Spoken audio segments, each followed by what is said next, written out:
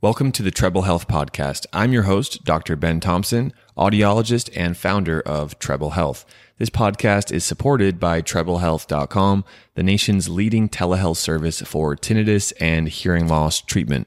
Thank you for being here on our podcast, and make sure to subscribe to get our newest episodes sent straight to you. Let's get ahead with today's episode. Hello to you 35,000 wonderful subscribers. My name is Dr. Ben. Today's podcast guest is Dr. Sarah Matthews. She is one of the leading tinnitus specialists in the country, and recently she joined the Treble Health team. You're going to see why she is loved by her patients and how she approaches tinnitus care. This includes the causes of tinnitus, treatments available, and different technology products that you can consider using on your ears or for your ears in the tinnitus world. Let's get ahead with today's episode, and thanks for being here on the Treble Health YouTube channel. Here we go. You're very dedicated to the tinnitus community, and I'd like to start this podcast by explaining some details about who you are and why you care about tinnitus. I think it goes back to personal experience with tinnitus. I grew up with noise exposure, and then as a young adult had medical conditions that contributed to me having tinnitus myself. So I started grad school, even probably undergrad, working in the audiology field and working towards those degrees with tinnitus, and being told from that young adult, even teenage stage, nothing can be done. And as my career continued on and I learned better, I was able to help myself. And that's so empowering when you learn there are simple things that we can do and simple changes we can make that promote huge improvements in people's lives. And that's where it all stems from, is having that light bulb moment myself where I went, oh, I can make this better. And being able to share that with people and help them through their own journey is just the reason we're here every day, the reason we're here to help patients and to see them get the light back in their own eyes and to enjoy life again without thinking about their tinnitus. What are those moments when you think back on your tinnitus journey? What are those moments that stand out as being very memorable? I had a night, it was in grad school, and I was studying for a test in audiology. And I'm a side sleeper. And most of our side sleeping patients know that as you turn onto your side and your ear hits that pillow, the tinnitus is just magnified. And you're already stressed. You're thinking about this test. And I'm just cycling out of control of, I can't sleep, which means I'm not going to do well on the test. And this stupid sound just keeps going and going and going. And it just, that night in itself of just the cycling out of control and the uncontrolled thought processes that I had, backed up by knowing at that point that I had been told nothing could be done with it. I just was in a spot where I couldn't imagine how am I going to get through life? How am I going to get through this stressful period of trying to earn a master's degree and not being able to sleep and not have good rest? And that night will forever be imprinted in my head when people say, what is like the worst moment with tinnitus? Was that night just rolling from one side to the next and back to my back, and just deep breathing and being so frustrated and angry that I can't fall asleep on my back. That's not how I sleep. And yet if I'm on my side, I hear the sound so much more. And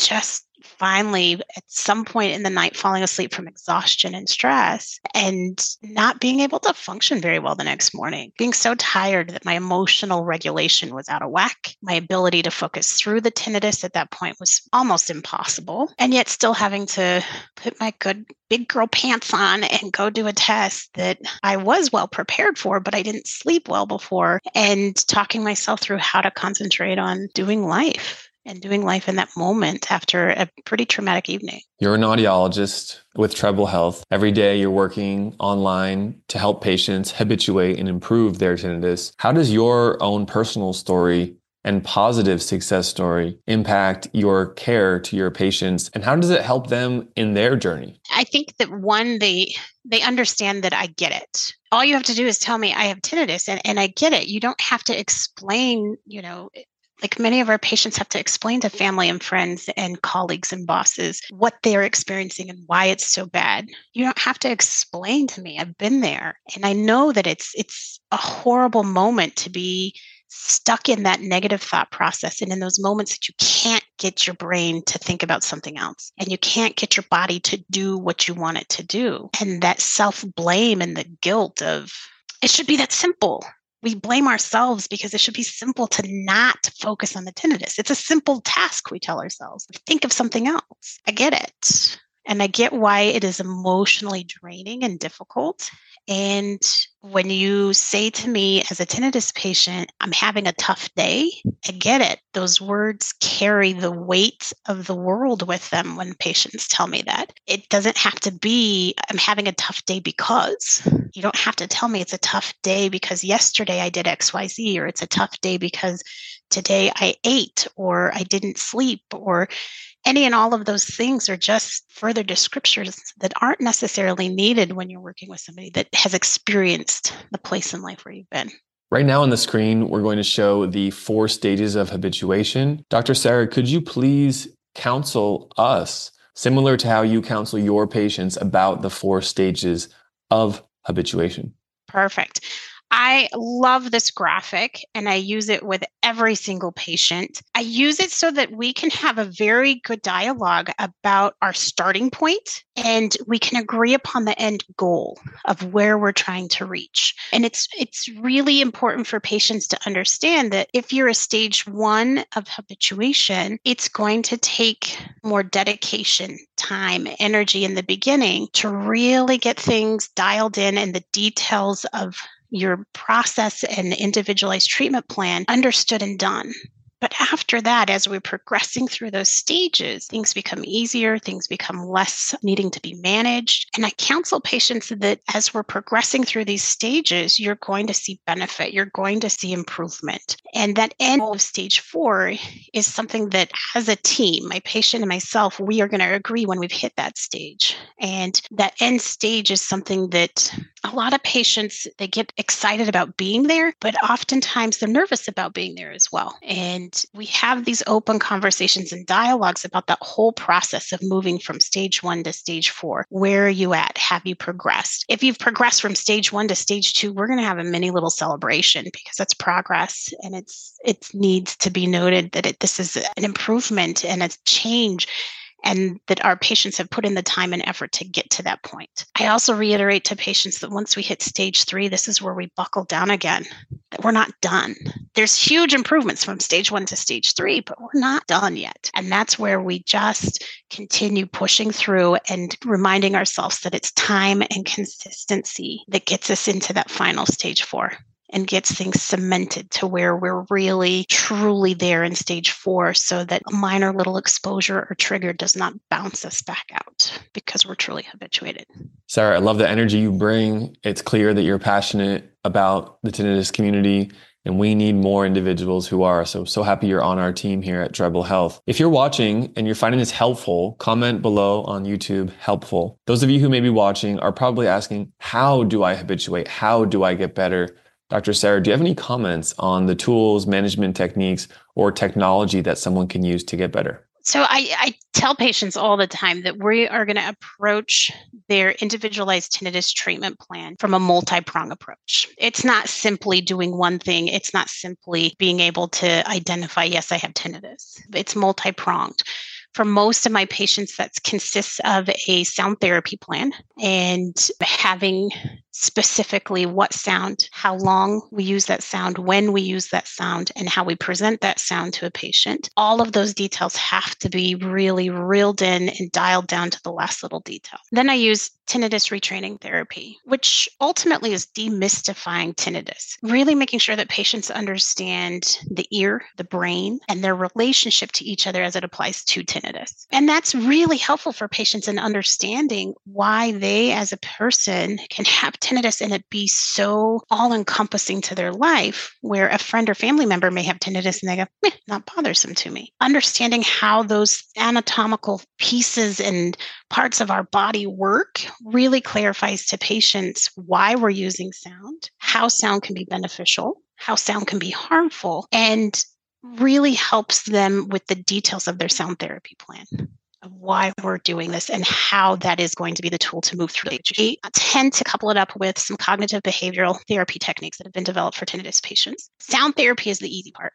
Tinnitus retraining is the fun part because we have a lot of light bulb moments, aha moments of, oh, that makes sense. The cognitive behavioral therapy, that's where the work of really truly cementing the changes we want to have happen at a neurological level, of really having the patients commit to changing their internal dialogues that they have with themselves in terms of the wording that they use as they describe their tinnitus, in the commitment to making these changes that need to happen with our thought processes and into our responses and into learning some of that emotional control that we can have. That's the hardest part of all of this because we are in such a state with tinnitus that once you learn the tools that say, no, I don't have to respond that way and I don't want to respond that way, can significantly benefit patients in terms of cementing that all neurologically into where it becomes a very easy process as they give it that time and do work with it. I'm happy you're sharing this. I know that those who are watching are finding it important. Let's talk about your experience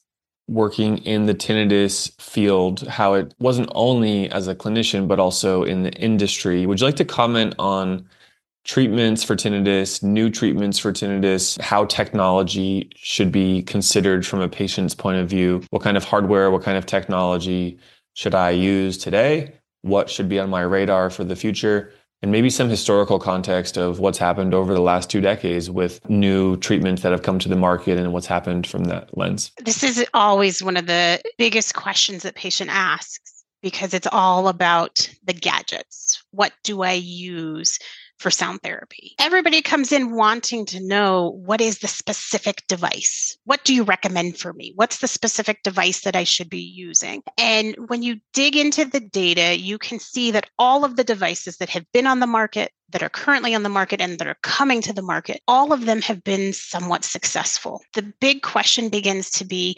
how successful? What type of success? And how much of a long-term success and improvement are those devices providing? When you look at everything and you kind of just dig through what makes a patient successful with an individual device, it comes down to time and consistency. Do they give the appropriate amount of time for those devices to work? Are they consistent with those devices? And that all comes from the buy-in process to those devices. If I were to spend $5,000 on a device for anything that I wanted to fix in my healthcare needs and processes, you better believe I would be significantly motivated to use a $5,000 consistency factor. Yet when you look at it, and you take away that cost factor, devices generally are not more successful than others unless they're paired with tinnitus retraining therapy and the cognitive behavioral techniques. So you can take and do significant improvements with patients with ear level sound generator devices that cost significantly less than that $5. Better results because we're working through habituation and using those techniques to really make long-term sustainable changes to their neurologic system and to their thinking processes. Whereas those other devices are just, here's a device. And they're not often coupled with the support and the care and the teamwork that's needed to make those long-term sustainable differences. I think of this like active neuroplasticity and passive neuroplasticity, how sound therapy is a great form of passive neuroplasticity. It promotes that effect just by wearing them. Just by wearing tinnitus maskers on the ears, like the ones we use via telehealth. Those are effective and it's a passive form of neuroplasticity. Whereas CBT, changing my thought patterns, getting out of negative thinking loops, making behavioral changes to my sleep for tinnitus, those all take action. And it's harder to do active neuroplasticity. Fortunately, when we pair them both, the device plus the thoughts and behavior changes, that's what the research shows supports habituation the best. And personally, I can share from looking at our internal research, that's what's working best for our community. That's what's leading to the most success stories. That's what's leading to the most real degrees of habituation. So would you agree that the combination of those two are key here? Yeah, absolutely. The other thing that I think a lot of patients don't understand is historically, we've had devices come to market. And again, I believe they're good devices. I can't speak negatively to those devices, but in the wrong hands, in the wrong environment, they don't promote those long-term changes. Also, when you look at those things, those devices come to market and these manufacturers If you look historically at what tinnitus device manufacturers do is they make a big splash. And then as their numbers from that big splash start to come down, they spread their availability of the devices further and further into the audiology community, where they do end up in hands of people and audiologists and providers that don't necessarily do that proper coupling of correct device with correct patient and the support of that tinnitus retraining therapy and cognitive behavioral techniques. So you start to then see the outcomes of those devices start to go down and the return numbers of the devices go up. And the manufacturing companies tend to then have financial problems. Historically, over the last 2 decades, we've had 2 to 3 different manufacturers come to market, introduce devices, and are now no longer in existence. Where do you get your support? How is that taken care of for patients on the patient side if the manufacturer of the device is no longer there? So if you put all of your eggs in one basket of let me buy this device, ultimately your basket may not ever exist anymore because of the history that you see of those device manufacturers and the business that they do. It's very hard as a provider for me to trust anything in any manufacturer that has one specific product and that's it, versus using a approach that we're going to do sound therapy and we're going to remove the importance of a specific device and focus on that multi-prong approach where we have device, tinnitus retraining therapy, and cognitive behavioral therapy to really cement everything together and make a good plan. How's it been so far working at Treble Health, working in the fully telehealth model? Tell us a bit about where you worked previously, what kind of setting was that, the differences, and what you're seeing for the success of patients in the telehealth Zoom and ship the tinnitus maskers to the patient's house model here. So it's completely different. It's taken an entire, I would say, a good month to 2 months for me to really kind of settle in and feel okay with work environment. And that's because the environment is all online now and all through technology. Previously, I was working in a large medical situation where I had ENTs and other audiologists, and a significant part of the interactions on a day-to-day was all through personal contact. And on one hand, that's great. It's really easy to read body language and to be able to manage some of the day-to-day things when you're doing it all in person. And then to shift to a full telehealth model has been an interesting shift. I was telling one of our other audiologists here at Treble in person to show goods and like, hey, I'm Sarah here to, work and get to know everybody and, make best friends through that type of approach and contact with my colleagues. And now I'm like, I guess I can send an instant message, and it's a little different. And, it's different to convey that excitement of meeting new people and convey the desire to be part of the team when it's all through written word versus body language and tone of voice and being in the physical proximity of people. But I think it's a strength of Treble Health as well. The fact that I can see a patient across the country because they need something in terms of availability that works with my schedule is huge. That makes that convenience factor just one more thing we don't have to focus on. The fact that my patients can email me any day and know that I'm there to respond. My responses are not off the cuff, that if it's something I don't know, I have the time to do a little research and ask some questions and give them more informational packed responses versus that in person in an office going, I don't know. They know that when I respond, it's honesty and it's truth in terms of what I know and what I've experienced. And if I don't know something, that I've already done the legwork when they get their answer. Well, here's to a bright future, Sarah, at Treble Health. And for the many patients that you've already seen, I've seen the positive reviews. For those of you who haven't seen them, you can go to treblehealth.com and see some of our amazing reviews, some of them highlighting the work Dr. Sarah has been providing to our patients, helping them go from stage 1 to stage 2 and stage 3 and eventually stage 4 habituation with tinnitus. That is our goal, and have hope because it's possible for you. Sarah, thanks for joining us. You're welcome. It was a pleasure to be here. Thanks, everyone. See you on the next episode. Bye-bye. Thank you for watching today's video with Treble Health. Check out our next video by clicking the button on this screen or another recommended video. And if you're not already, make sure to subscribe to our YouTube channel. Thanks so much. See you on the next video. Thanks for listening to today's podcast. This is your host, Dr. Ben Thompson. If you have 2 minutes, it would mean the world to us for you to leave a 5-star review on the Apple Podcast platform for the Treble Health Podcast. Thank you for your time. And if you need any services for tinnitus or hearing aids, please head over to treblehealth.com and our team of expert audiologists will be able to help you via telehealth. Have a great one and see you soon.